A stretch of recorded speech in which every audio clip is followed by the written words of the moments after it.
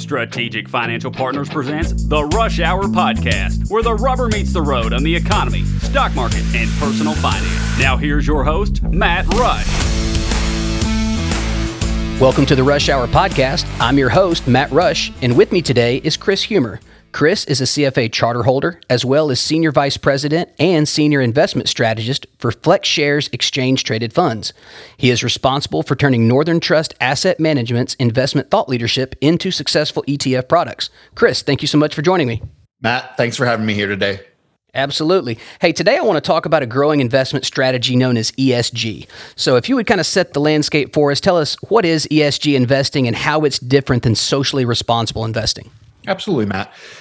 ESG investing is a category of investment approaches that focuses on environmental, social, and governance as key elements of their product design.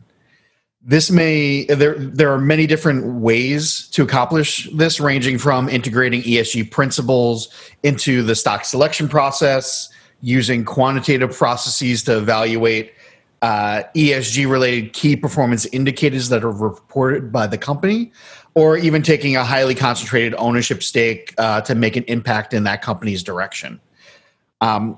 Socially responsible investing, or SRI, is one of the oldest types of ESG investing out there. SRI strategies typically take an exclusion approach, where they eliminate companies from the starting universe that may be viewed as harmful or problematic in one or more areas of that environmental, social, or governance pursuits.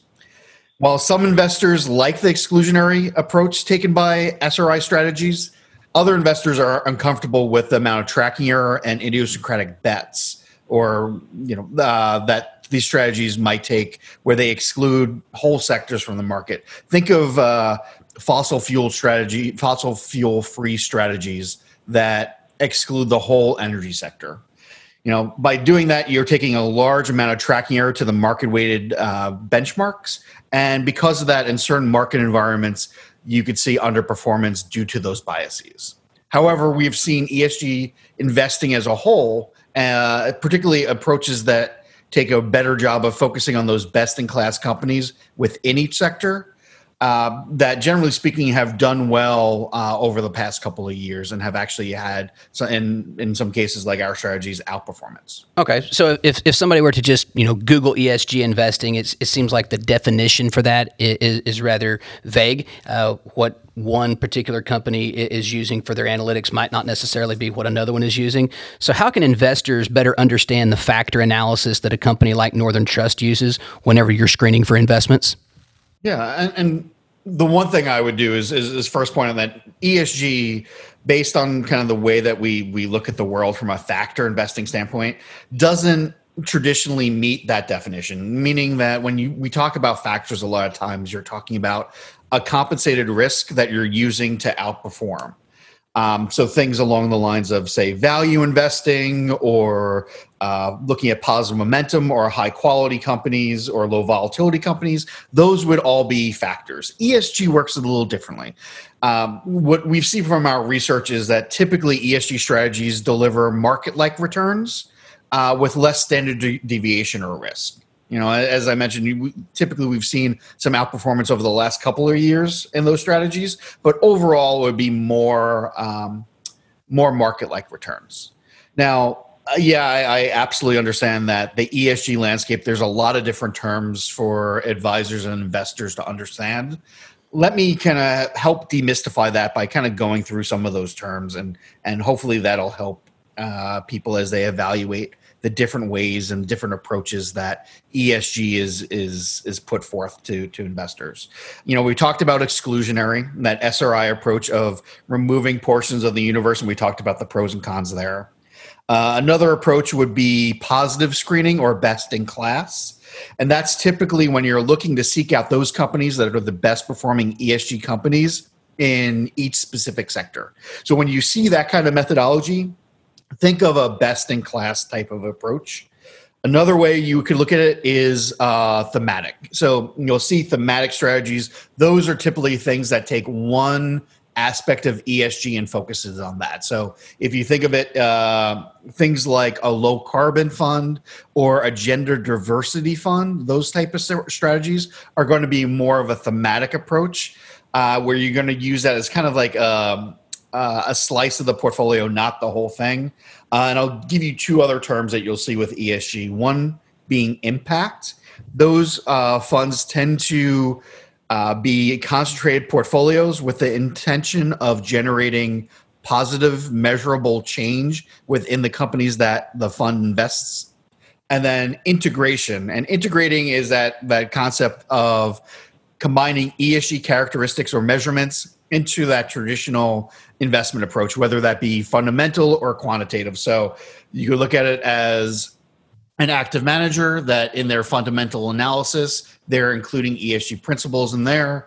Or you could look at it as from like a quantitative approach, things that we do at Northern Trust and FlexShares, where you're incorporating some of the elements of those environmental, social, and governance KPIs into your investment process. You know what? Northern Trust offers strategies across several of these buckets, but our ETFs would probably be considered in that best-in-class bucket, where we're giving core equity exposure while focusing on those companies that score well from an ESG perspective. Okay, so ESG seems to have been more widely adapted in Europe and now institutionally here in the United States. Do you expect it to start to grow in popularity with the retail investor? Oh, absolutely. And I wouldn't say start. I think we're fully seeing that today. You know, putting aside even the social environment we're in, where ESG is taking a main focus. Before that, and before even pre-COVID, we were seeing more and more conversations with advisors when we talk about our whole product suite focus on the ESG funds. And when we talk to advisors, they're looking for solutions in the ESG world. Now, yes, we definitely, from our institutional client base, we do see a lot of interest in ESG. And the way that the analogy I use is that, you know, we've tended to see this happen before, where institutionals start with an idea and then over time you see it more commonplace in retail and individual investor strategies. So think of factor investing as a great example of this. The use of real assets, like investing in REITs or infrastructure, or even using private equity in your portfolio, your overall asset allocation. All of those were things that traditionally were institutional at first, that we're seeing now being used more and more creatively on the retail side as well. I think the one piece of advice I would give to advisors out there that are listening is that I would not wait to have these conversations with your clients until they bring them up. Because if you're not checking in with your clients, especially the next generation of clients, I think you'd be surprised to see how many of your clients are thinking about this today. And I'll guarantee you, if you are not having this conversation with your clients, there's another advisor out there that is going to use this as a point of differentiation. As a sidecar to that advice, I would say that in general, not only have that conversation with your client and just to check in to see where they stand on it, but also have a general plan as a starting point, such as having one core strategy that could be used as a low tracking error product that could be introduced into client's portfolio, as well as one thematic product that might pique their interest as well. So having those two tools in your toolkit will help you be receptive to any ideas that your clients might have on ESG investing. So how do you think ESG can mitigate unintended risk and sector bias? You mentioned that you're probably looking at a positive screening process, and there's also exclusionary. But if you could talk about the unintended risk there. Yeah, I think generally speaking, looking at ESG as a broad landscape, you know, by investing in the best ESG companies and avoiding some of the most problematic, especially if you're doing it on a sector basis, you know, what you're attempting to do is avoid some of the future landmines that could plague or undermine a company's future success. So that is kind of, from generally speaking, the way that ESG investors look at it when they look at it through an investment prism as opposed to a social prism or just a feel-good prism. From a categorical standpoint, that's how they look at it being an investment approach. personally, and how we look at our products at FlexShares and Northern Trust, really we are looking to be mindful of those ESG principles, but to do it in a way that you do not exchange those future risk mitigations with any current sector or style biases that could lead to performance problems in the near term. So that's the way that we've designed our products, is to have that tilt or that uplift to focus on positive ESG principles within the portfolio, but to do it in a way that we're not taking those large sector bets that could cause underperformance over time. And that's really been something that's been the focus of those strategies since they were launched. So in your opinion, do you think that ESG would be a strategy that complements a portfolio, or a theme that you would find throughout an entire portfolio? Yeah. I think with any investment approach, that's going to vary from advisor to advisor and their clients, their conversations with their clients, as well as the approach that they want to take personally themselves with everything else they're doing in their asset allocation. Sometimes the client's going to want a specific theme, and those thematic products might be of interest to them. I would look at those as a slice of or a complement to the portfolio, and not necessarily the whole investment allocation. But strategies like the ones that we've launched in ESG and ESGG, those two ETFs, really they're meant to be core equity allocations.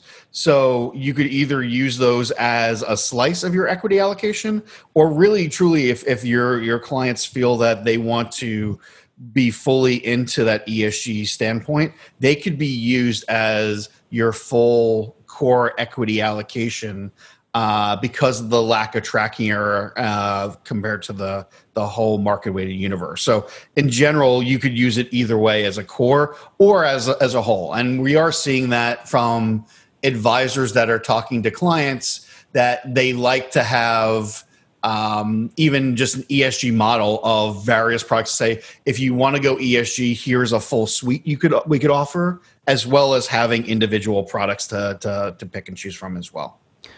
So kind of going back to the first thing that you had spoken on there, just on the basic difference between ESG and SRI, how much of a focus do you put at FlexShares and Northern Trust on the G portion, on the governance of an individual company?